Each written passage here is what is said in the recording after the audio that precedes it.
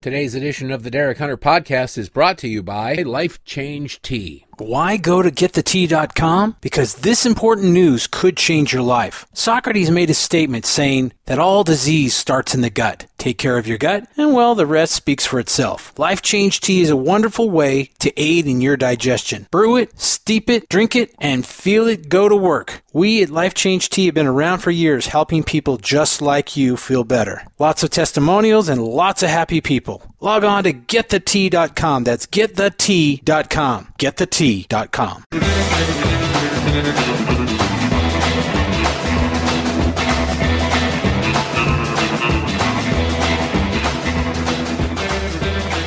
Alrighty, hello again everyone and welcome to it. It is the Derek Hunter Podcast for the 15th of March 2022, the Ides of March.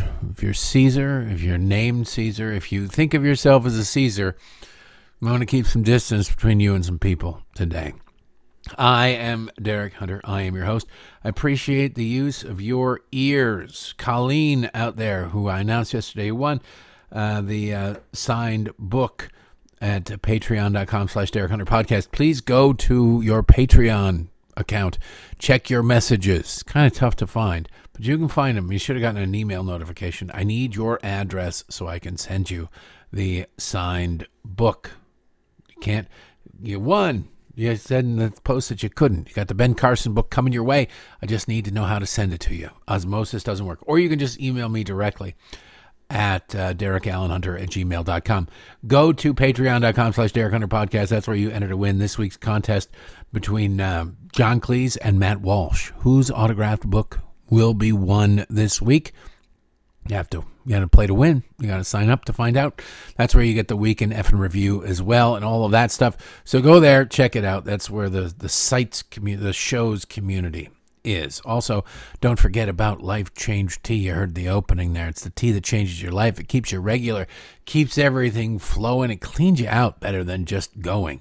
And then when you're cleaned out, that gives your body the freedom, the ability to absorb more of the nutrition from the food you consume. Now, even the bad food has nutrition in it. You need to suck all the nutrition out of it that you can get your hands on or your body parts on. Go to getthetea.com, enter promo code Derek at checkout for whatever you get. Check out all the great products they have there. Enter promo code Derek at checkout, click apply. You get free fast shipping on top of everything else. Win, win, win, win, win. Patreon.com/Derek Hunter Podcast and getthetea.com. Okay, let's start the show. There is a lot going on in the world, of course. Anytime you turn off the news, turn it back on, you go, oh my goodness, what happened here? And everything happens here.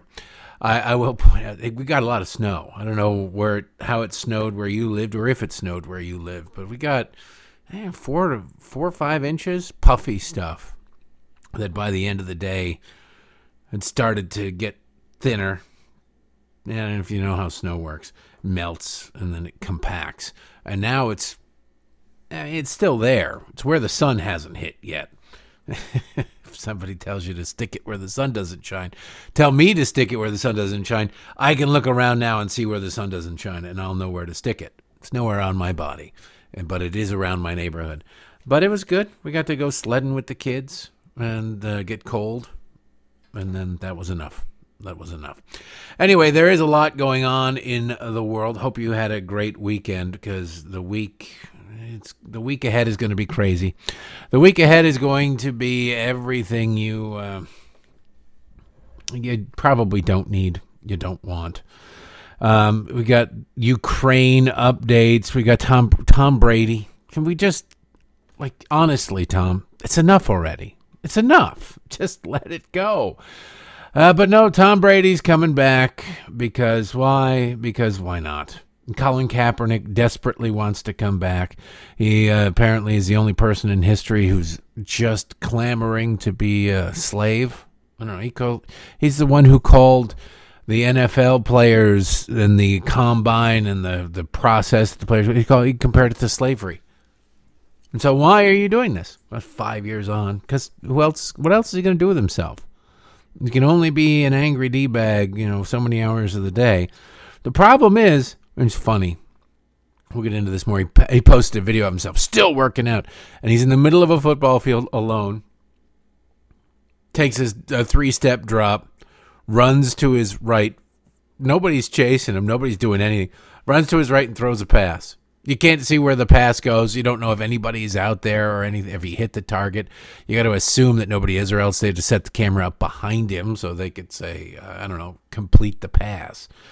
But he's like, yeah, no, I'm ready. I'm still working out. I'm ready to go. And it's like, dude, I could do that. I could do a quick 3-step drop and then shuffle to my right and throw a football, especially if there's no counting as to whether or not it was a completed pass to anybody, and there's zero rush. Anybody could do that. And maybe that's why if you'd worked half this hard while you were a player, maybe, just maybe, you'd still be a player. You were pretty good for a couple of years. Pretty good, not great. And then you started to suck. You got benched by the San Francisco 49ers. You got benched by the 49ers. And then nobody wanted you. Because you're toxic in the dressing room and toxic on the field. You couldn't win a game. Nobody's had more chances than you. My God. Anyway, I want to talk... It's a cheery subject. First thing in the morning, who doesn't want to hear about nuclear war if you're a subscriber to The Atlantic? In the afternoon, who doesn't want to hear about nuclear war? The Atlantic, of course, and writing about, and this is one of those things, I saw a story yesterday that iodine tablets are in short supply in the really around the world right now. People are, and you're sitting there going, iodine tablets. Yeah, iodine tablets. They help the liver. They protect the liver as it filters out radiation or something like that. I don't know how it works, but if somebody's been exposed to radiation, they give them iodine tablets. It is not a cure-all. If you're exposed to too much radiation, it's not going to help you, but it's one of the few things we have for it. It's funny because when I was a kid, iodine was... We had this thing, I don't know, it had to have been from the 40s or 50s. This little glass bottle of iodine. So when you had a cut, what we were told to do, and we did this to ourselves. This was the torture of it. I'm looking and I got a cut on my finger. I got cuts all over my hands right now. I got a cut on my finger. What you do is you go wash your hands. You're told, wash your hands and then put some hydrogen peroxide on it. You just take the hydrogen peroxide and dump it on there. It bubbles and foams. If you're really feeling the need, if it was particularly something filthy that cut you, you dump some alcohol on it. But peroxide was usually enough. And then you took this little bottle of, I think it was iodine. It was red. And you had a glass dropper in it that didn't have a squeezy thing at the top. So it just kind of, little bits of the red went in there. And you had to paint your cut with this stuff, and it was just red, and your finger was red, and that was supposedly to keep out more I don't know exactly what it was, but that was what I did every time I had a big cut on my hands, which was seemingly a lot. You think I'd have played with a lot of knives as a kid, but I did not.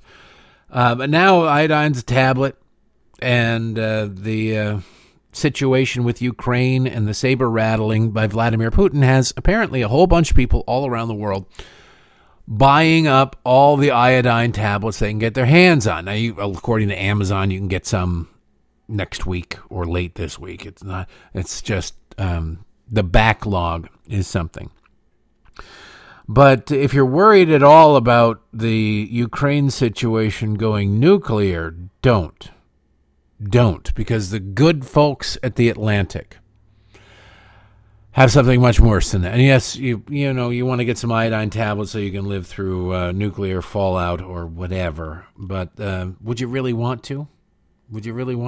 Here's the Atlantic headline.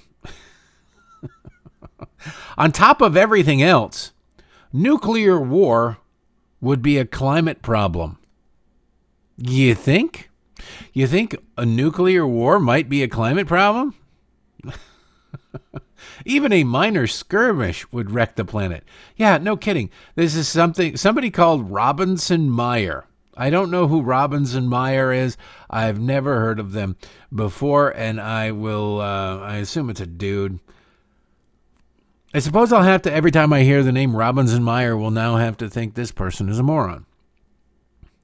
When we talk about what causes climate change, we usually talk about oil and gas, coal and cars, and just generally energy policy. There's a good reason for this. Burning fossil fuels releases carbon dioxide, which enters the atmosphere, warms the climate, and you know the drill. The more fossil fuels you burn, the worse climate change gets. Can't point to anything that proves that, but when you're in a liberal bubble, you just reiterate the gospel, right? That's why a couple of years ago, I spent a lot of time covering the Trump administration's attempts to weaken the country's fuel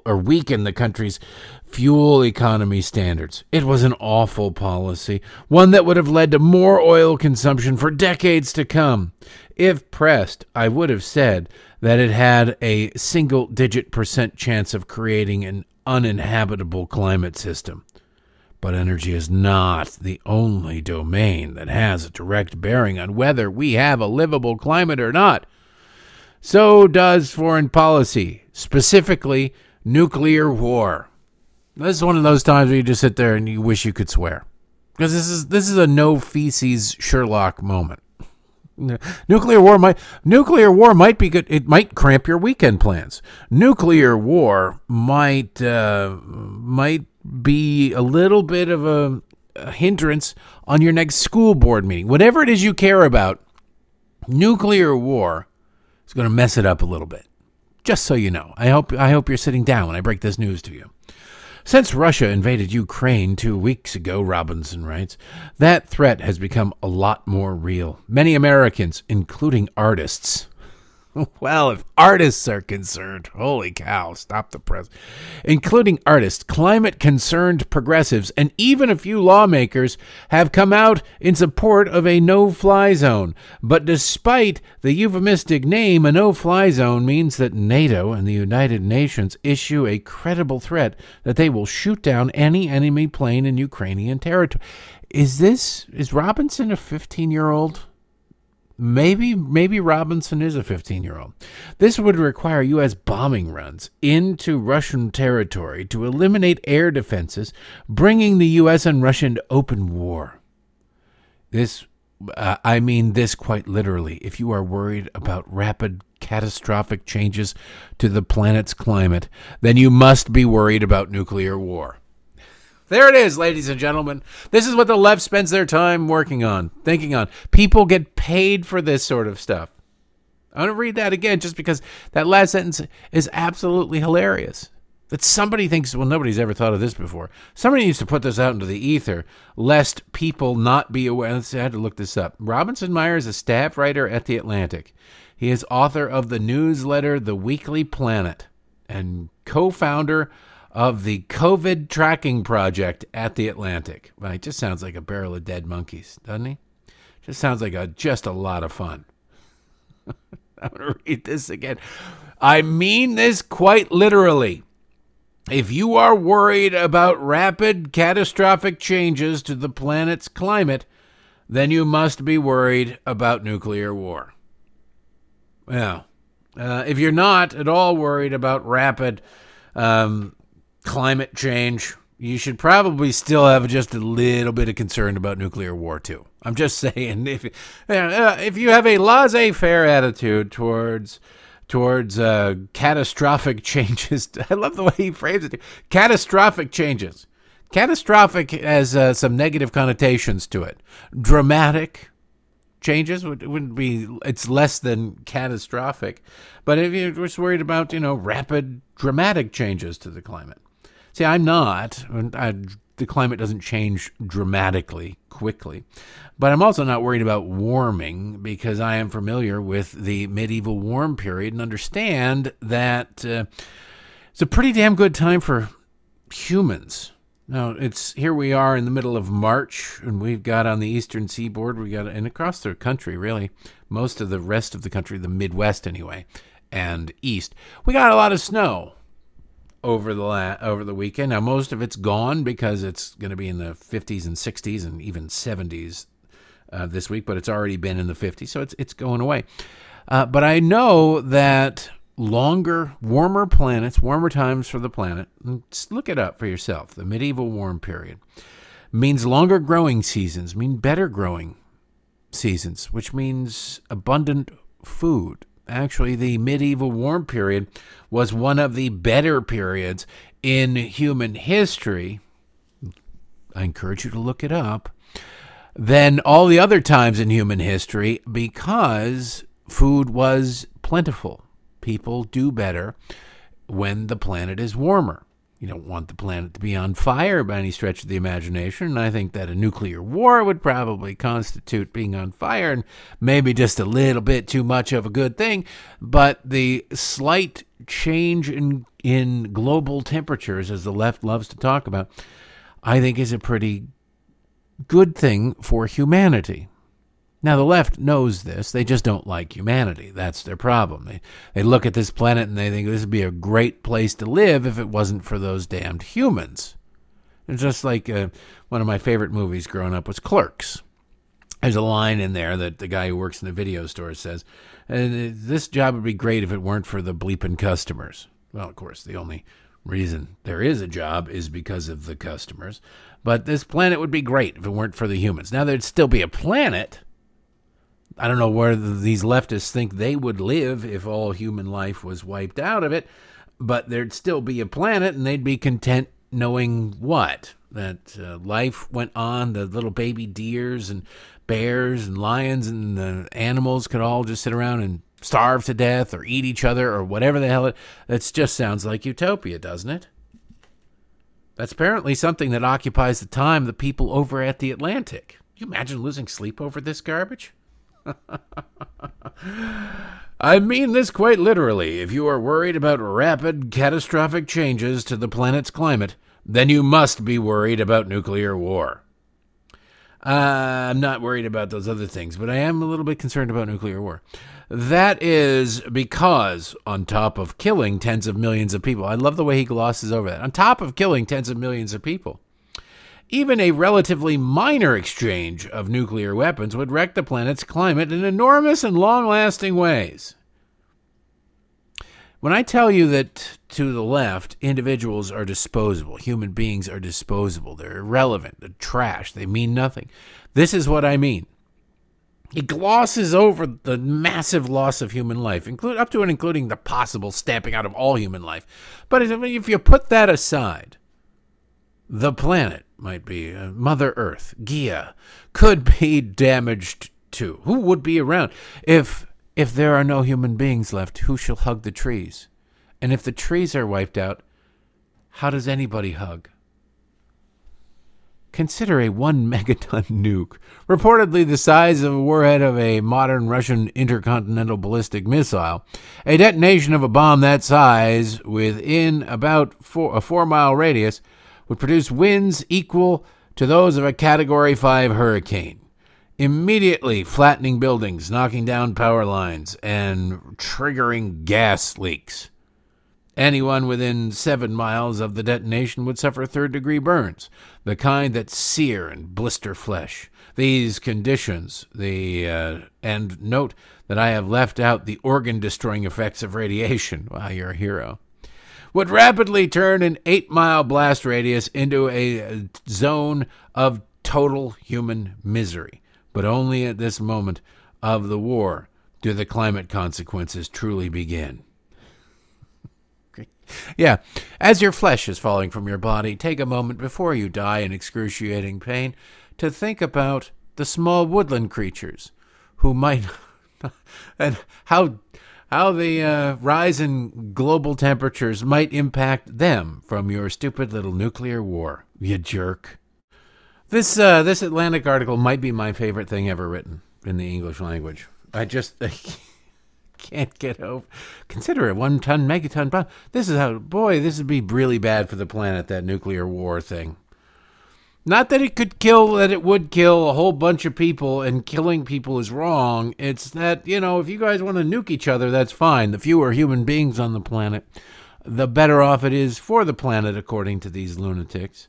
But kill each other in a way that preserves the planet.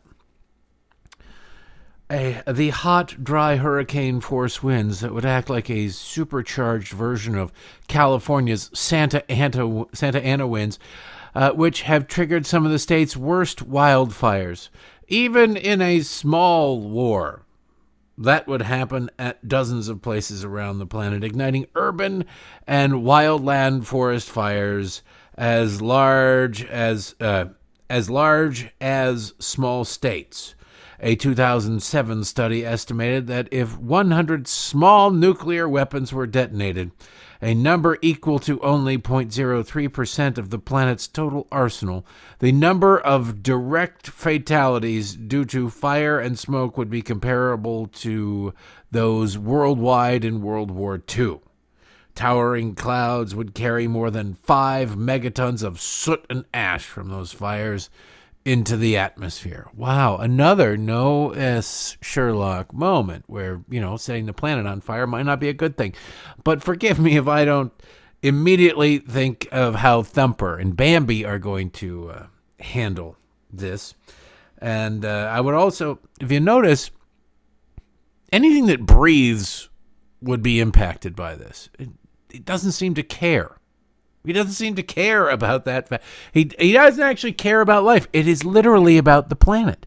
You look at a tree, and that's it. These are the sorts of people who go and live in trees and spike trees to try and kill any lumberjacks out there. They go out there and they try and sabotage things because, why? Because they're insane. There's something fundamentally wrong with these people who look at the environment and go, I care more about that than human beings.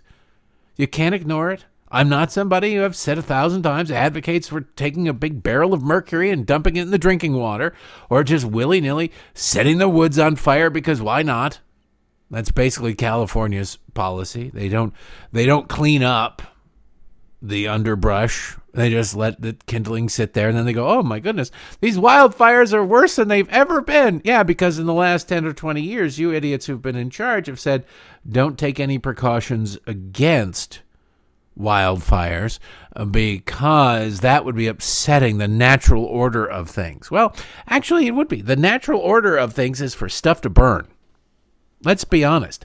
Long before human beings were out there living in multi-million-dollar estates in California, California was burning. California, actually, if you really want to be technical, Southern California, the Los Angeles area, is a desert. And they sit there and they go, there's a drought out in California. Like, it's a desert. That's what they do. That you've irrigated the place to the point that you can plant grass and have some greenery out there is false and fake. It's a desert. Now, theoretically, it's a testament to the greatness of human beings to overcome their environment. But if you really want to give a damn about it, get rid of all the water and just live off of whatever it is that falls from the sky and see how that works out for you. You'd certainly depopulate Los Angeles pretty quickly. Either people would move or they'd die. But California, it's an ecological disaster, man-made ecological disaster. No, if it rains, there's a mudslide. If it doesn't rain, which happens a lot of the time in arid desert areas, then the stuff burns. Pretty simple. If you don't clean out the underbrush, even in areas where it does rain, where it's not a desert, if you don't clean out the underbrush, you're going to have a fire sooner or later because lightning will strike and all of that kindling will go up in smoke, in flames. And it'll catch trees on fire and it will burn multi-million-dollar estates. And you sit there and you go, I built my dream mansion in the middle of the woods and now it's under threat from forest fire. Well, yeah, not too many people in Watts are under threat of forest fire, right? Can we just agree to that? I think that it not being in a forest is a big contributor to its safety from forest fire. Just like if you don't build a house on stilts or near a cliff, the odds of you being impacted by a mudslide are minimal. Minimal. If you build your house on a relatively flat area where there is no bunch of dirt above you or below you that you're sitting on, it is uneven ground that you could slide down, I think your odds of of dealing with a mudslide are pretty slim. Pretty slim. It's where, a bum urinates in the woods and it's a mudslide. Somebody flicks a cigarette butt out of a car and it's a wildfire. Maybe you should look at things because, in the 50s and 60s, people did those things. And it wasn't a disaster every single time like it is now. It's not because the climate has changed. It's because the policies have changed.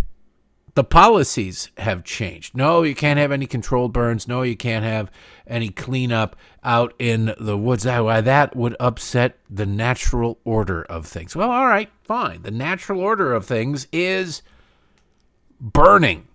The natural order of things is mudslides. The natural order of things is floods. You don't get to go around and say, don't do anything to mitigate these things because you're messing with nature. And oh, by the way, nature is king. By the way, human beings are a part of nature, theoretically. If a lion tackles an antelope in the middle of the Serengeti and eats it right there on film, you go, oh, it's just a beauty of nature. Well, we're a part of nature, too. So what we do, theoretically, is natural, is it not? Still, I'm not saying take a barrel of mercury down to the drinking water or drop nuclear bombs because what the hell? I'm just saying that we are a part of nature. And I'm pointing out the absurdity that the left takes these things to because they're nuts. Nuclear war and the Atlantic is going, all this carbon would transform the climate, shielding it from the sun's heat. Within months, the planet's average temperature would fall by more than 2 degrees Fahrenheit. Hey, isn't that what we want? Maybe we should have a nuclear war, because we're all like, oh, if the planet warms by 2 degrees, it's horrible, and we're all going to die. So maybe a little nuclear war every once. No. Some amount of this cooling would persist for more than a decade. These are the people, by the way, who cheer the idea of Bill Gates, like, seeding the clouds with the upper atmosphere with things to reflect away the sun's rays. They're like, oh, the planet is warming. If we deflect some of the sun's rays, it'll be great. And you've got this pervert billionaire who is paying for this. Nobody's asking him. He didn't ask anybody for permission. He hadn't gotten a government permit or anything like that. They just said, I've got the money. I'm going to go do this. And these leftists are relatively silent about it. But far from reversing climate change, this cooling would be destabilizing. What? It would reduce global precipitation by about 10%, including global drought conditions. In parts of North America and Europe, the growing season would shorten by 10 to 20 days. Yeah, cooling means shorter growing seasons. Take a look at the tiny ice age while you're looking up the medieval warm period. I cite these all the time. I cited them in my book. I highly recommend you look them up for yourself so you know what the hell these people are talking about. And then, well, actually, they don't want you. It's hard. They do their best to bury the truth about the medieval warm period and the tiny ice age. But they're out there. The truth is out there. This would prompt a global food crisis the world hasn't seen in modern times. Modern times involves like the Ethiopian famine, whatever. Corn, wheat, and soybean yields would all decline by more than 11% over 5 years. In a slightly larger conflict involving, say, 250 of the world's 13,080 nuclear weapons, the oceans would become less bountiful. The photosynthesizing plankton that forms the basis of the marine food chain would become 5 to 15% less productive. In the case of the U.S.-Russia war, fishers worldwide would see their catches decline by nearly 30%. This actually is a perfect example of what is wrong with science these days. So much of what passes for science, I'm not saying don't study these things or whatever, but they don't know. They don't know. These are all predictions about a future that hopefully will never come to pass. Somebody's paid a lot of money and gets likely lots of money in government grants to study things that haven't happened, that hopefully will never happen. And if they do happen, we're all dead anyway, so it doesn't really matter. So, but they're studying this. They're studying this, and it's best guesswork. Now you can say, "Hey, Derek, these best guess, these people know what they're talking about." No, they don't. No, they don't. Take a look at the last 40 years of 10-year predictions about climate. Well, about originally the coming ice age in the 70s, and then when that didn't pan out, in the 1970s, they were talking about putting soot all over the polar ice caps to prevent them from advancing, to try to melt them, because we were told there was a coming ice age. That was the scientific consensus. It was fact. When that didn't pan out, when the glaciers refused to advance, it became global warming. Now, it's weird. It was the exact opposite of what they'd been telling us in the 1970s, but the solutions were precisely the same. Socialism. If you see that and you go, wait, the problem is 180 degrees in the other direction, but the solution is exactly the same, you might begin to think that maybe it's not really a problem, it's just politics. But no, that would be too much. That would be too mean to even suggest. But then when the global warming didn't pan out, because we had 15 years without really any significant advance in temperatures, it just became the catch-all climate change. Well, climate has always changed. It's rather arrogant to think that a species that really only has 150 years worth of semi-data, really only about 50 years worth of reliable data, atmospheric data, that those people somehow can extrapolate throughout all of human history and all of Earth's history what should be the temperature, what the climate should be like. Can't. It's wrong. It's asinine. It's stupid. But people are getting rich off of it. Politicians are getting power off of it. And some D-bag at the Atlantic gets to write fantasy porn about nuclear war and how it would impact the climate. It is the new religion. It absolutely is a leap of faith. It is... it's a cult, is what it is.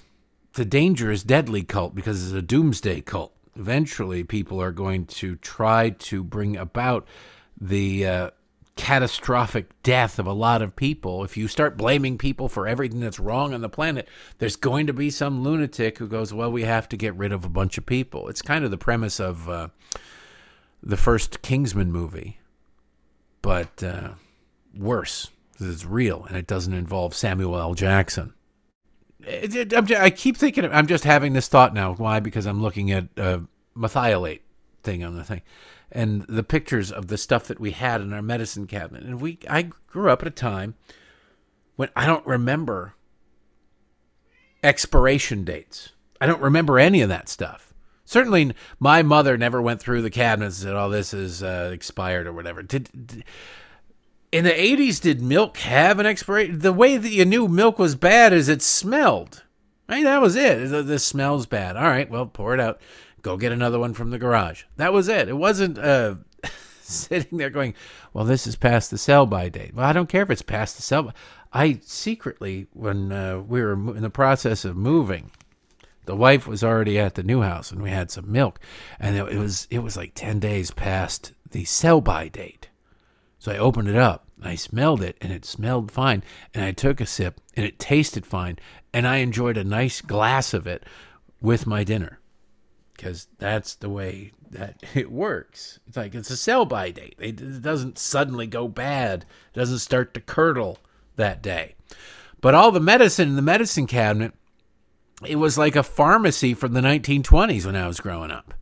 Go ahead, put what you need, the little vat of leeches in case you needed a good bleeding.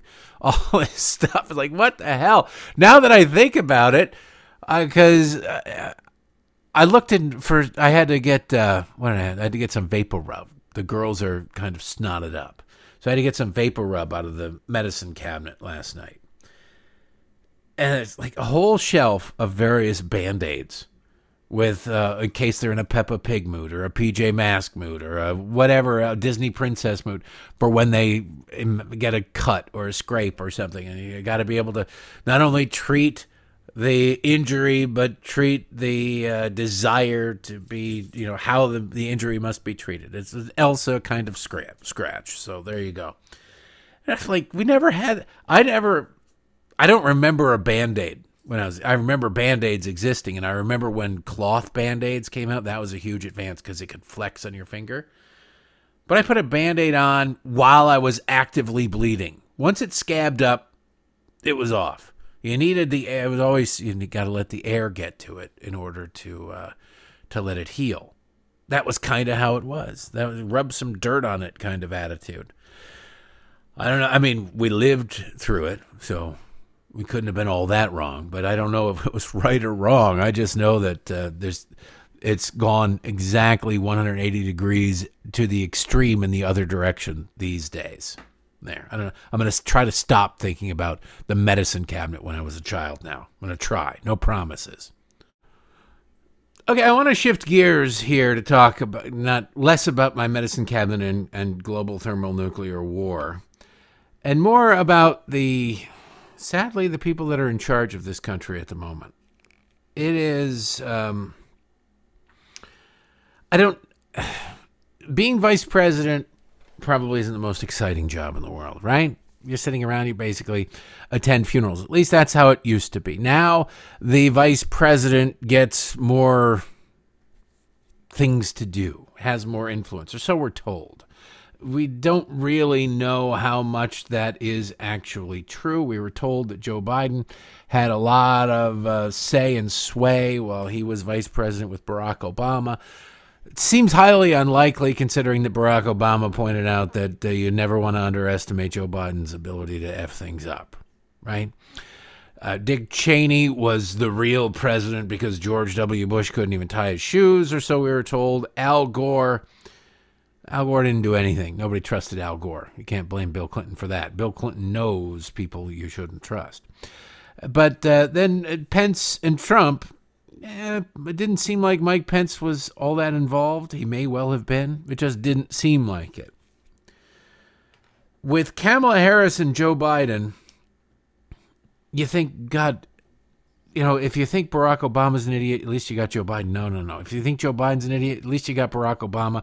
No, there wasn't a real winner there. There isn't a real winner here with Harris and Biden. What do I mean by that? I'm not talking about their media images. They're both super geniuses if you just go by their media images. But if you go by the things that they say, if you go by the words that come out of their mouths and the actions that they try to implement, you think these people are actively trying to destroy the United States of America. You'd have to ask, what would you do differently if you were trying to, in fact, destroy the United States of America? Kamala Harris was in Romania. She was in Poland the other day. I played you the audio of her laughing again at a question about genocide and refugees because she's just bad at politics. I don't know how. Well, I do know how she got into politics. She must be very good at that. But she's bad at actually doing politics. So she's over there in Romania this time.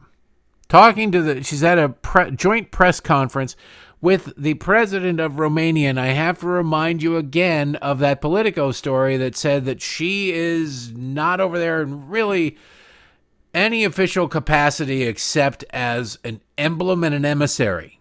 Read this paragraph. But administration officials say she's not there to make any deals, whether it be on humanitarian aid or the transfer of military equipment. Instead, her role is to serve as an emissary and an emblem of the administration's commitment to the country and the transatlantic alliance more broadly. That was it. That was her whole job.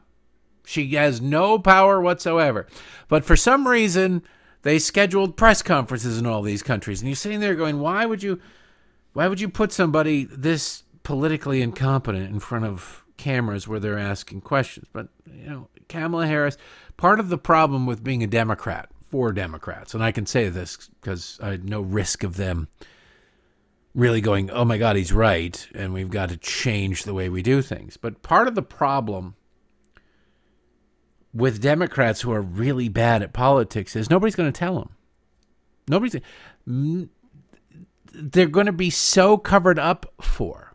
The press does such a thorough job of deflecting on behalf of Joe Biden, the criticisms, the pointing out of things, that when Joe Biden is asked, like, hey, a pretty significant portion of even Democrats think you're kind of crazy, dude, and they want to see some cognitive test results, Joe Biden will be so taken aback by even the concept of, what? What, me? What are you talking about? Everybody I talk to on a daily basis reminds me of how smart I am. That's the kind of world that they create. I read the New York Times this morning, and there was not a single mention of any doubt whatsoever about my mental capacity. Yeah, that's kind of the problem, Joe. You can create this bubble, this little insulated world, and live in it thoroughly and completely, forever, in perpetuity if you're a Democrat, and never understand what the rest of the country is thinking, or really sometimes in Joe's case when it comes to the senility of what his body, his mind, his brain is actually going through. We'll get to Joe in a second on that, but Kamala is kind of like that too. They're all like that to one degree or another. The only way for a Democrat to really get harshly criticized or even have reported what critics are saying about them in the media is for them to vote with a Republican. Joe Manchin and Kyrsten Sinema have no doubt whatsoever about their character flaws. They are reminded of them constantly by the leftists out there. Well, at a press conference in Romania, Kamala Harris was asked a very specific question. You'll hear the very specific question, and you'll hear that it was addressed to her, directly to her, and she ignores it. You're going to hear in the middle of this a moment of silence where she's standing at the podium with the president of Romania, and she looks at him like, do you want to take this one? When it's clearly it's a question about gas prices in the United States of America and how long the American public are expected to put up with high gas prices. And why the hell would the president of Romania have any thoughts on this, have an answer for this, give a damn about this whatsoever? He wouldn't. But she turns to him like, do you want to handle this? And he looks at her like, what the hell? No, I don't know. What? And then she goes off, and, usually when somebody doesn't want to answer a question, they'll at least pay lip service to it. They'll at least pay lip service to the concept, as then they go off on a tangent or whatever, that there's somehow some kind of relation to it. Kamala's answer has zero to do with the subject at hand. She does not know. She doesn't care or whatever. I mean, she's vice president of the United States. She does not have to pay gas prices. She doesn't have to stop at red lights. She doesn't have to worry about anything. She doesn't know what the hell's going on. She was also rich. Her and her husband are rich, so she wasn't impacted by this to begin with. Difference is when she's no longer vice president, the vice president, they don't keep Secret Service details with them forever like the president does. So they'll learn, she'll have to drive again. Former presidents don't have to drive, but former vice presidents, they get about 6 months worth of protection, and that's about it. Anyway, listen to this exchange because it's telling about this administration and this vice president, to put it mildly. If I can ask you, Madam Vice President, President Biden has said that Americans will feel some pain for the sake of defending freedom and liberty, but there does seem to be no end game in sight. How long should Americans expect? How long should we be bracing for this really sort of historic inflation and some unprecedented gas prices? Sure.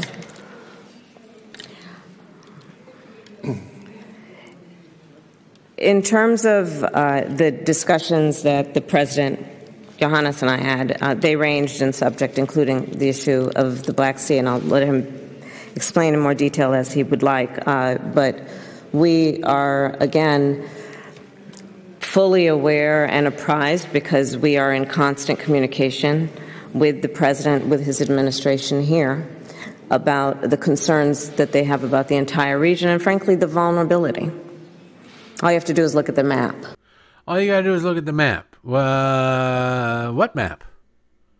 What map? Will it tell me where your head is? Is it firmly up your own rear end? What in the hell are you talking about? Let me ask you, Madam Vice President, about gas prices. And the president says we're going to have to get used to these for a while. How long do you expect the American people to, well, I don't know. We'll have to look at the map. What, the Gas Buddy app? Should we pull that out and maybe, is that what you're saying? Are you speaking in code? Are you speaking in tongues? Or are you addressing tangentially a question that was not addressed to you, but the president of Romania, in the hopes that nobody notices that for all the prep work you've done, according to Politico, you are wildly unprepared for what you're doing. I mean, you almost, if she weren't such a horrible person, you'd be embarrassed for her. It's that kind of thing. Then we come to our president. I told you it's a like a woke off, a stupid off. President of the United States, Democrats had their retreat over the weekend up in Philadelphia, where they had the drag queen come in and perform, and they had all, just like, show me you're an out-of-touch elitist leftist without telling me you're an out-of-touch elitist leftist. And that's what the Democrats did this weekend. Joe went up there, and he gave a speech that was a thing of beauty for the way that it fertilized it's going to be a great growing season in Philadelphia, because Joe Biden crop dusted that thing with a whole bunch of manure. And so even through sidewalk cracks, anything should grow quite well. He wants credit for lowering the deficit. He wants, say that again, Joe Biden wants credit for lowering the deficit. We, the Democrats, while the economy grew, we're on track right now. I'm on track to be the first president in history to lower the deficit by over $1 trillion in 1 year. So I'm sick of this stuff. We have to talk about it, because the American people think the reason for inflation is government spending more money.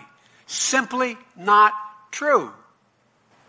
I don't think we need any lectures from our friends on the other side about fiscal responsibility, for God's sake. No, we don't need any lectures from Republicans about fiscal responsibility. What we really need is to pass a $5 trillion Build Back Better piece of legislation. That's what we need. It's simply not true that it doesn't, government spending, it is government spending. It's not necessarily government spending, Joe, in that if the money existed and government had it through the normal collection of taxation, that would be, I suppose, theoretically fine. The problem is not the government spending, it's the printing of money, the creating of money out of nothing to meet the demands of government spending. Therein lies the inflationary aspect of it, Joe. If we had an economy of $100 trillion and we were spending $6 trillion and we had $6 trillion to spend, then there would be no inflation. There would be no inflation from that. The problem is that we have a $20 trillion economy, and we are spending $5 trillion, and we're $6 trillion, and we're borrowing money, and we borrowed all the money we possibly can. We owe $30 trillion. And then we said, oh, okay, we're going to let's spend more. Let's spend more. How do you spend more? Well, there's no more to get. You can't, well, we're not going to raise taxes on a whole bunch of people where all the money is. So what we're going to do is we're just going to create it. Now, there's quantitative easing. We've got about a decade or more of quantitative easing underway. Quantitative easing is the Federal Reserve printing money. It's the Treasury Department buying its own debt. It's like paying off a credit card with a credit card, not even a balance transfer where you at least get the benefits of a lower interest rate for a time. It is not that. So eventually, yes, you're creating more money to pay off your bills. And eventually that has inflationary impacts. Are you solely responsible for inflation, Joe Biden? No, but you've been in government long enough that maybe you are, certainly more so than other people, because as a senator for decades, you did nothing to curb government spending. Then as vice president, you oversaw massive government spending. And now as president, you have overseen massive government spending. So in that sense, you are responsible. But in the other part of that whopper was, I've cut the deficit by more than $1 trillion. That's really easy to claim. And technically, in the most technical sense, it's semi-accurate.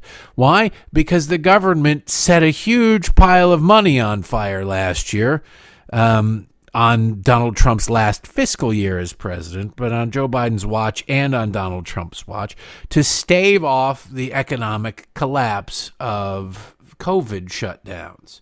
So naturally, that spending wouldn't necessarily need to go on forever, and thank God they aren't doing it forever. So that if you spend $1 trillion in emergency money, the next year you don't spend that $1 trillion, you don't get credit for cutting anything. You simply didn't spend it again, which, considering what Obama did with the stimulus money when he was first president, is a change. Just want to put a little bit more of into the Joe Biden claim that, oh my goodness, he's cut the deficit, and he wants credit for that. There's a difference between the deficit and the debt. The debt has gone up exponentially under Joe Biden. The deficit is measured by year. Now, these words are often used interchangeably, and it's done so to confuse people. You toss a word salad in the hopes that people won't really catch on with what's going on, and so you can continue to get away with your normal BS. The national debt and the budget deficit are two different things, but linked, related.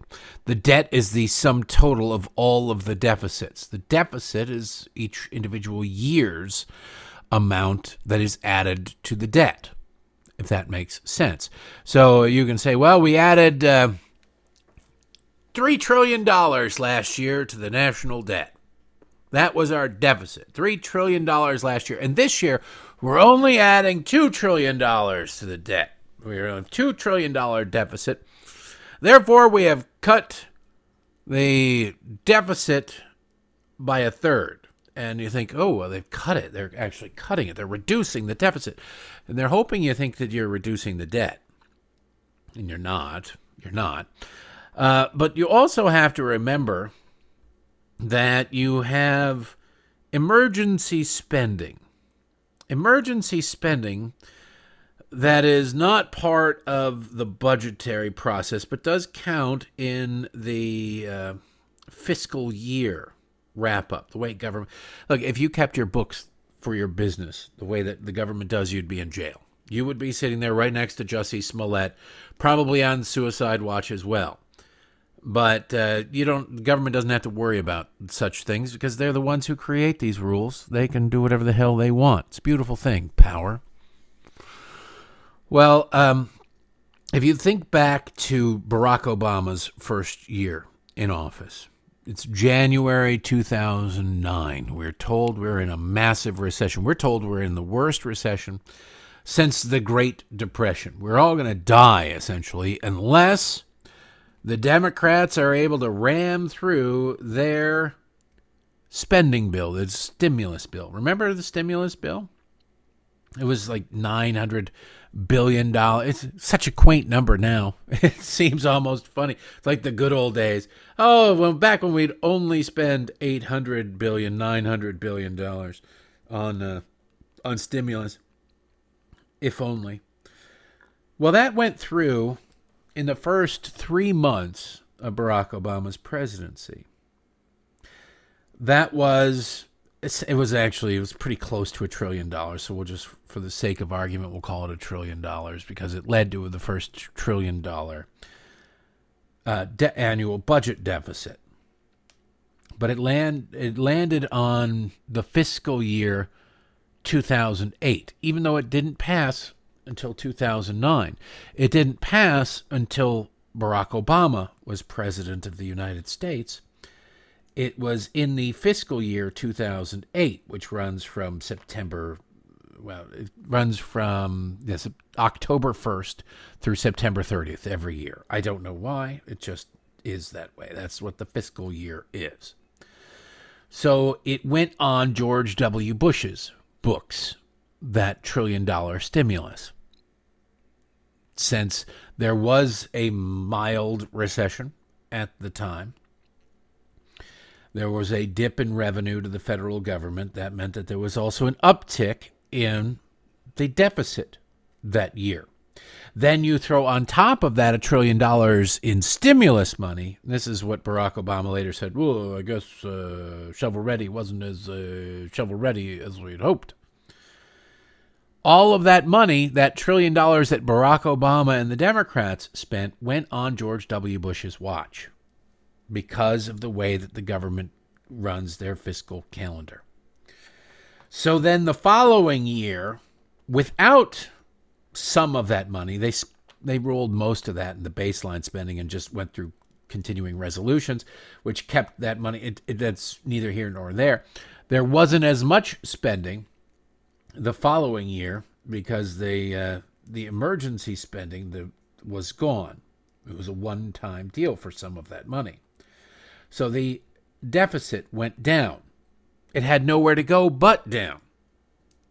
And Barack Obama did what? We have slashed the deficit. I am a hero. You caused the deficit. You don't get credit for setting the house on fire and then for putting it out. You're not a hero. You're an arsonist with a conscience or something. But, of course, politicians don't have a conscience. Joe Biden can claim credit for technically reducing the deficit this year because all the money he spent last year, which is on Donald Trump's last year, fiscal year, a lot of that is not being spent again. So technically, the government is spending less. Now, it doesn't have any of the money it's spending at all, or most of the money it's spending at all anyway, but in a technical sense, he can say that this is correct. He should not get credit for it, however, because, we got a $1.5 trillion emergency COVID spending bill here. We got $1 trillion this, that, and the other thing. Well, he wants to spend a whole hell of a lot more. They just passed another $1.5 trillion in emergency spending where nobody read the bill. Both Republicans and Democrats voted for it because both parties, when it comes to spending, are like Hunter Biden at a Coke and hooker party. They can't get enough. They just go absolutely crazy. But you got to remember also that Joe Biden, to any extent that we are spending less money this year than last, is tempered by what? By the fact that his Build Back Better plan, in any form, thankfully, at least so far, has not come to pass. Originally, he wanted what? $5 trillion in new spending. That would blow to hell the idea that he has cut spending in any way, shape, or form. So he's out there in Philadelphia talking to Democrats, trying to take credit for something that, quite honestly, Republicans prevented him from doing. He wants credit for cutting the budget deficit that the Republicans forced him to do. Think about that. This is how either delusional or dishonest Joe Biden is. There's no third option. It's delusional or dishonest. Wall Street Journal actually editorialized about this more than a week ago because Joe Biden, in the State of the Union address, went around saying, "Where's slash the budget deficit?" The editorial board of the Wall Street Journal on March the 2nd, their headline, Joe Biden tells a budget whopper. Subhead, the president claims to be the greatest deficit cutter in history. Presidents typically embellish their achievements during their State of the Union addresses, but President Joe Biden's pose as a budget deficit hawk is one for the ages. Quote, by the end of this year, the deficit will be down to less than half of what it was before I took office. The only president ever to cut the deficit by more than $1 trillion in a single year. Oh, he's a hero. Just ask him. That assumes Congress doesn't enact his Build Back Better plan or more COVID relief he's asking for. He's also using the fiscal 2020 budget as his benchmark. Congress had passed $2 trillion in COVID relief in March 2020 to prevent a recession. Both parties piled on $900 billion more that December, and Democrats in March of 2021 ladled on nearly $2 trillion more. All of that went on Donald Trump's last fiscal year. That last $2 trillion he wasn't president of the United States at the time. He could have done nothing to stop it or anything, but he gets the blame for it because of the screwy way government does their books and the dishonest way the media reports on it. So when you hear Joe Biden go, oh, we've cut the deficit, in the most technical of senses, that is remotely true. But there's a lot of garbage behind it. And don't ever lose sight of that garbage, because that's where the Democrats live, is in that garbage. That's who they are, in that garbage. You'd think some of these people, somebody would be an adult in the room, don't you? Wouldn't you hope that there'd be an adult in the room? And they just go, all right, let's just be honest. All right, we've got to get this under control. We've got to be a little bit smarter about this. I'm doing what I can, but I'm not doing a great. I don't expect the politician to even say that. He doesn't have to mention any of this stuff. That's the thing. He only mentions it so he can lie about it. Because the only positive way to mention any of this is to lie about it. And the media, save for the Wall Street Journal and this show, the only places where you're going to go and you're going to hear, hey, here's why, here's how. It's like punching your kid in the face 3 times a day, every day. And then one day you go punch him twice, and that's it. You know what? I cut your punching by 33%. I'm a hero. Well, no. You're punching your kid twice a day. That's a problem. You shouldn't punch your kid at all. But no, you're doing it less means you're still an abuser. You cutting the deficit means you're still running up a deficit. You haven't eliminated the deficit at all, Joe. And you have no desire to eliminate the deficit at all. And quite frankly, as I look across the political spectrum, I think, first of all, there's not a single Democrat out there gives a damn about the budget deficit. Not a single one. But there also isn't really a Republican who gives a damn about it either. Some of them, that might not be true. I think a Rand Paul, a Mike Lee, some members of the House, they do actually care about it. I think a lot of them would happily set a huge pile of money. A lot of people who pay lip service to this would happily set a huge pile of money on fire for something they personally cared about, but they're not in a position to do anything about it. These people are all various night watchmen on the Titanic who are too busy playing solitaire and patting themselves on the back to notice the giant freaking iceberg right ahead or care about the iceberg right ahead. That's what's terrifying, is all of these people, when you ask them, they will say, well, we've got to get spending under control. Inflation is a mechanism of government spending. It's not a mechanism of government spending per se. It's a mechanism of government printing money to cover government spending, because there just isn't enough money to tax. There isn't enough people to tax without literally taking everything that people have. So you sit there and you just make things worse and worse and worse. And they play that game of chicken I talk about, where these politicians they know what they're doing is damn. They have to know. Most of them. Maybe an AOC isn't smart enough to know. But most of them have to be smart enough to know that what they're doing is bad long term. They can see it. They can see the inflation right now. And they don't care. What they're really hoping is that it really doesn't come to a head until they're out of power, or at least until after the next election. After that, then they can do it. Then they'll come up with something else to blame or some way to do it, and some medicine we'll all have to take. That'll be a suppository, and it'll be like, oh, we're going to have to, as a nation, we have to suffer. And they're like, well, as a political leadership, you're the only ones who benefited from the ridiculous spending. The people you spent the money on were cronies. I guess they benefited. And you claim to have spent a bunch on the poor, but they're still poor.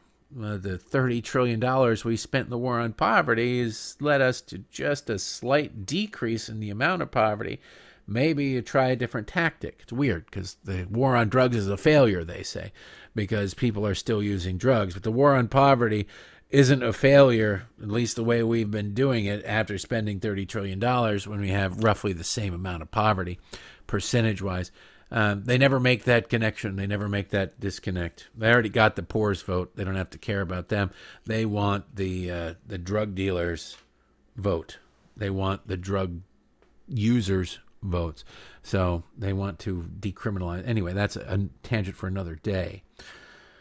But these people are all frauds, and they're all singing the same song, Republican or Democrat, it doesn't matter, until somebody actually cuts government spending. They actually cut government spending. Not even just a reduction in the amount of increase, which we're almost past the point. 10 years ago, Rand Paul had put forward a plan where you'd cut 1 penny from every dollar spent by government per year. You'd save a ton of money, and that would have headed off the coming financial collapse. That was a bridge too far back then. Now it's too late. 1 penny, I don't think that would act fast enough. I don't think it's going to have to be more than that. It's going to have to be 2 cents or 3 cents or whatever. And if Joe Biden and the Democrats keep spending money the way they want to spend money, it's going to be 4 and 5 cents. And you sit there and you go, well, 4 and 5 cents out of every dollar. You'll notice it. You'll notice it. We're going to have to take our medicine sooner or later, and these politicians are hoping against hope that they're gone, they're dead, they're retired, or whatever when it all comes to pass. But you can enjoy the music only for so long before the piper demands to be paid. That's what we're facing. So Joe Biden can pat himself on the back all he wants about, oh, I've reduced the deficit. It's a lie. It's a lie, and he's going to use it as cover to try and spend more money. He's going to use it as cover to try and avoid doing what must be done, so that whenever eventually sooner or later we're going to have to do something, either because adults get in charge or the financial situation gets so out of control and so damaging to the American public that we have to do something. It would be nice if it was because the adults got in charge. I'm just looking at the political horizon, and I don't see any. So, buckle up, batten down the hatches. Get ready for the bad days that are ahead. Not tomorrow, but sooner or later. Changing it up. Sports. We don't talk a lot about sports. Baseball's coming back. They're going to have a very abbreviated spring training. I'm still not entirely sure what the lockout was about. I don't really care. Baseball's coming back. And then you wake up to the news that Tom Brady's coming back. And you're sitting there going, what? Wait, what? He retired 40 days ago. And that was it. I got to go back. I must. Is spending time with Giselle that much of a burden, Tom? Because I think there are about 8 billion people, 4 billion men who would unburden you of that. Just love it. He tweeted out, these past 2 months I've realized my place is still on the field, and I am not in the stands. That time will come, but it's not now. I love my teammates and I love my supportive family. They make it all possible. I'm coming back for my 23rd season in Tampa. Unfinished business. LFG. He barely retired. 40 days. Now look, when he retired, I thought, I kind of was a little suspicious, but okay, that's good. I was actually thinking, he's done it. I'd have thought he should have retired probably before his 7th Super Bowl victory, But, he won the 7th Super Bowl. He made it to the playoffs. He almost made it to the Super Bowl. If he'd had a better game, or his whole team would have had a better game, he could have maybe gotten to another Super Bowl. But I thought, you know what? You want to go out on top. So few athletes actually go out on top. So many of them stick around for whatever reason. They don't like their families, or they think, I can do it again they can't accept the ravages of time and age on their bodies and their skills, or whatever the reason is. It doesn't really matter. So many athletes stick around long past when they should have. And I thought, well, this is great. I think Joe Montana is, what did he go to become? A chief, I think he was. And Brett Favre, wherever he went to the Vikings. And all these people that, you'd have just been better off if you got enough money. You're set. Your legacy would be better served by calling it a day. And I thought, well, Tom Brady did that. Theoretically, he could have done that instead of leaving New England. He could have said, you know what, my whole career, New England, I'm done. I got 6 Super Bowls. That's enough, more than anybody. I'll see you guys later. But he wanted more. To his credit, he went out and got it. Still, you want to go out on top. He passed for more than 5,000 yards last year, which at his age is amazing. That's at the top of the game. That is an amazing feat for a quarterback at any age. So he's out on top. The NFL tweeted out the picture, 40-plus TD passes in back-to-back seasons, second QB to do that in history. That was when he's in his 40s. 168 pass touchdowns since he turned 40 years old. He's at the top of he's as good as he ever was. Well, maybe not as good as he ever was, but he's pretty damn close to as good as he ever was. He could have gone away and said, all right, I'm going to now live the dream. I'm going to go coach. I'm going to do whatever the hell. I'm going to go enjoy my billions of dollars and my wife and kids. Instead, he's got to come back because he can't get away. Meanwhile, the other side of the equation is a Colin Kaepernick, who never was anywhere close to as good as Tom Brady. Never could have been as good as Tom Brady because it requires too much work. And Colin Kaepernick was too much of an activist. Once he got the activist bug, football was something that enabled him to be an activist. I can make money from football and sports that will empower me to be more of an activist. Like, yeah, but not for long, because you'll start to suck at sports if you don't focus on it. It's a full-time thing. Well, he's out there desperately trying to make a comeback. Now, what's funny is there's no question that, I'd assume that the Buccaneers had some kind of plan for a post-Tom Brady world. I don't know who their backup quarterback is, or they drafted a quarterback or whatever, but I'd imagine that person was thinking, I better bust my hump this offseason because I'm going to be the starter next year. Now Tom wakes up one day and goes, I'm going back. And suddenly you're not the starter. It doesn't matter how good you were, how young you are. Tom Brady's coming back. Sit down, shut up. Kind of sucks to be that guy, but that's the way. Colin Kaepernick is out there for 5 years going, please pay attention to me. And nobody is. Because what Colin Kaepernick doesn't recognize is that they have paid attention to him. If there was any team out there that thought that they could win with Colin Kaepernick, the NFL is so woke that I'm sure that the NFL would have made it so easy to sign a Colin Kaepernick. And everybody looked at him and said, this is not the guy for us. He's toxic. He's annoying. He's demanding. And you can be toxic, annoying, and demanding if you can produce on the field. And he couldn't produce on the field. He can't produce on the field. He's not that good of a player. So he's tweeting out these pictures, still working. There's a video of him where he does that 3-step drop I talked about. And then he runs off to the right and he throws the ball. And like, okay. What'd you throw it to? Did you hit them? Did you get it to them? Why didn't you show us that? Meanwhile, if you remember that stupid documentary that he'd made, because every industry in the world throws money at some left-wing jackass who claims to care about racism, sexism, homophobia, whatever it is. Oh, I'm a hero. I'm standing up to the power structure. They threw a bunch of money at him. They let him make a documentary where he compared, and they haven't I don't even know if it's out yet. They did a series on Netflix, I think it was, about his life. Oh, the young Colin, he's so wonderful. And he portrayed the NFL Combine, where the teams get together with all the players and they assess, can they run, they jump, how fast they are, what skills they bring to it. He compared that to slavery.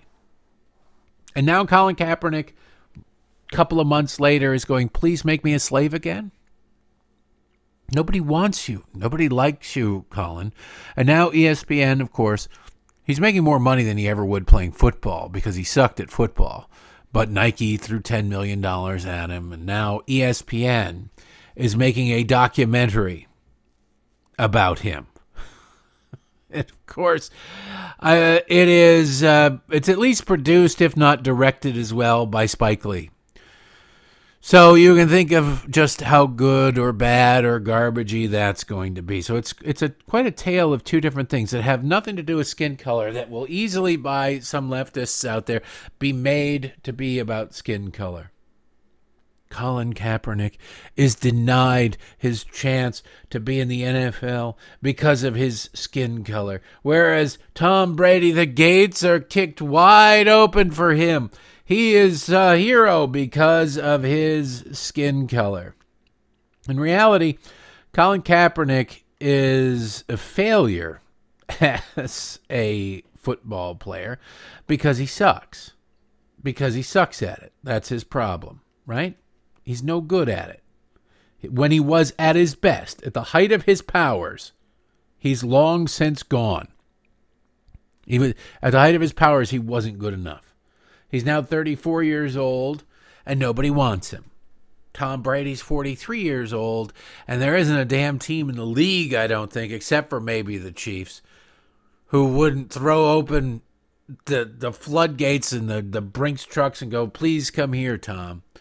Because Tom Brady at 43 had better stats than Colin Kaepernick at 24. Than Colin Kaepernick ever could dream of having. And Colin Kaepernick's not only been out of the league for 5 years, he sat on his butt for like the last 3 years of his NHL or NFL career. That's how bad he was. So, welcome back, Tom. For whatever reason you feel incomplete, I don't know. And maybe a marriage counselor would help. And Colin, go to hell. Nobody cares. You're not good enough. And the sooner you recognize that, the better off you'll be too. And the world.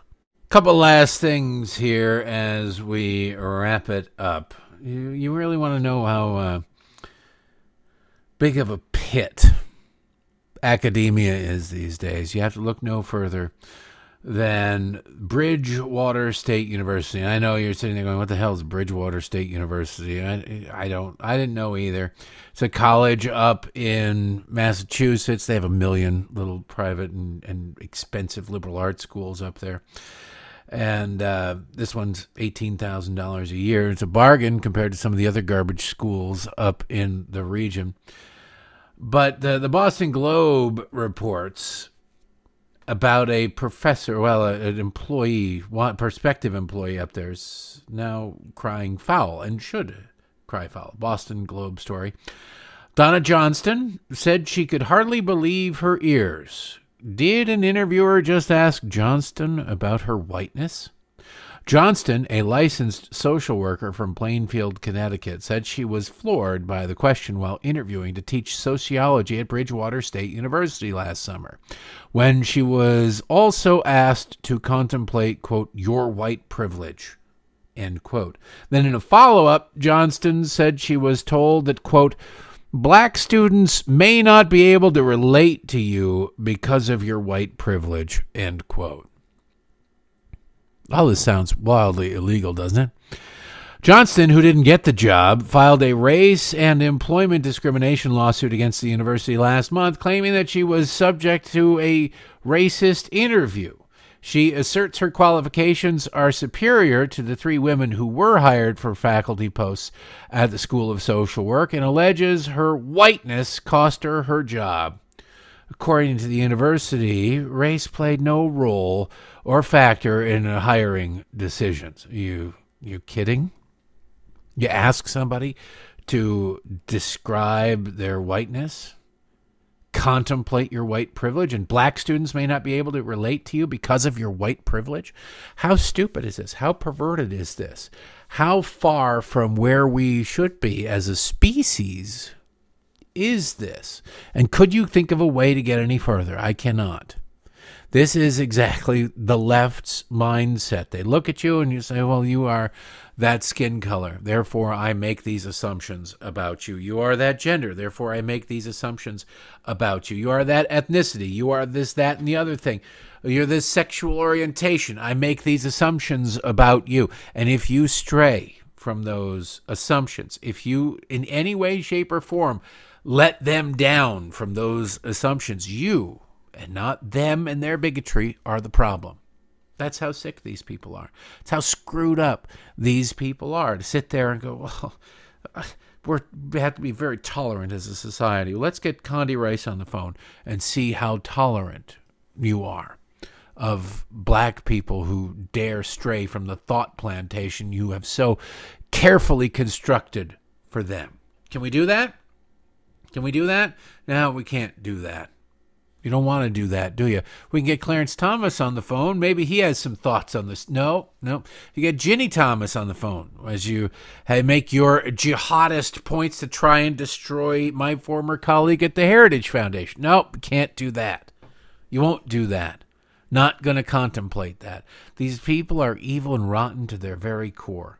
I don't know. I'm assuming, I mean, she's a social worker. She's trying to teach sociology. I suspect that Donna Johnston is, not a conservative. Maybe she's down the middle of the road, but she is not a right-winger.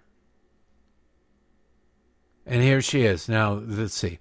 Johnston lacked experience and live classroom experience and failed to present herself as student-focused, according to a 29-page position statement filed February 1st by the university with the Massachusetts Commission Against Discrimination.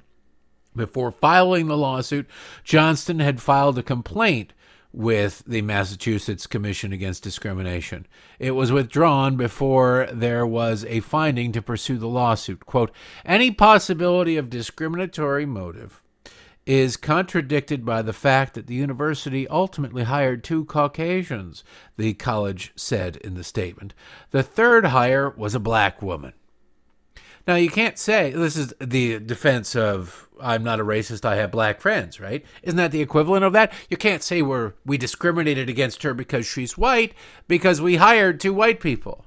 No, the discrimination is describe your white privilege. How are you going to flatulate yourself in front of the class over your white privilege? How can somebody who's black possibly relate to you? Maybe these other leftists say, well, I shall forever be deferential to all black students. I shall forever talk about how evil I and people who look like me are. Maybe that's what they said to get past their censors. Maybe the school's just racist. Why did they hire 2 white people and only 1 black person? What the hell? Where is the Hispanic in this equation? There are all sorts of questions that this leads to. It's so wildly stupid and offensive that I hope that this Donna Johnston's lawsuit goes forward, and I hope she destroys this place. I've never heard of Bridgewater State University before. I hope to hear of Bridgewater State University 2 more times. One time being when they lose this lawsuit massively. I want to hear about it in the context of the size of the award.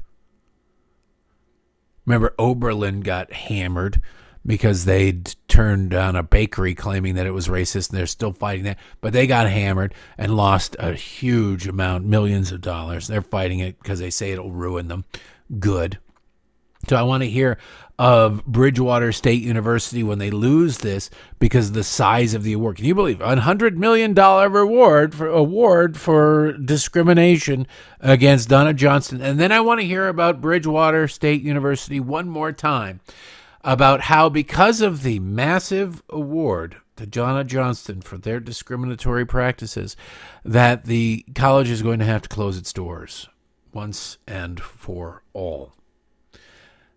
Examples have to be made, ladies and gentlemen. Prices have to be paid. There has to be consequences for this sort of bigotry.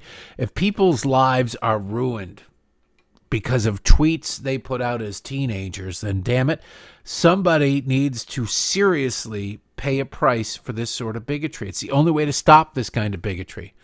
This is normal. You think this is a ridiculous question? Just justify your whiteness.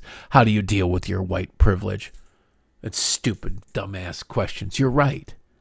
But it's not enough to just sit there and go, God, these are stupid, dumbass questions, because they are now the norm, and they're becoming even more and more the norm.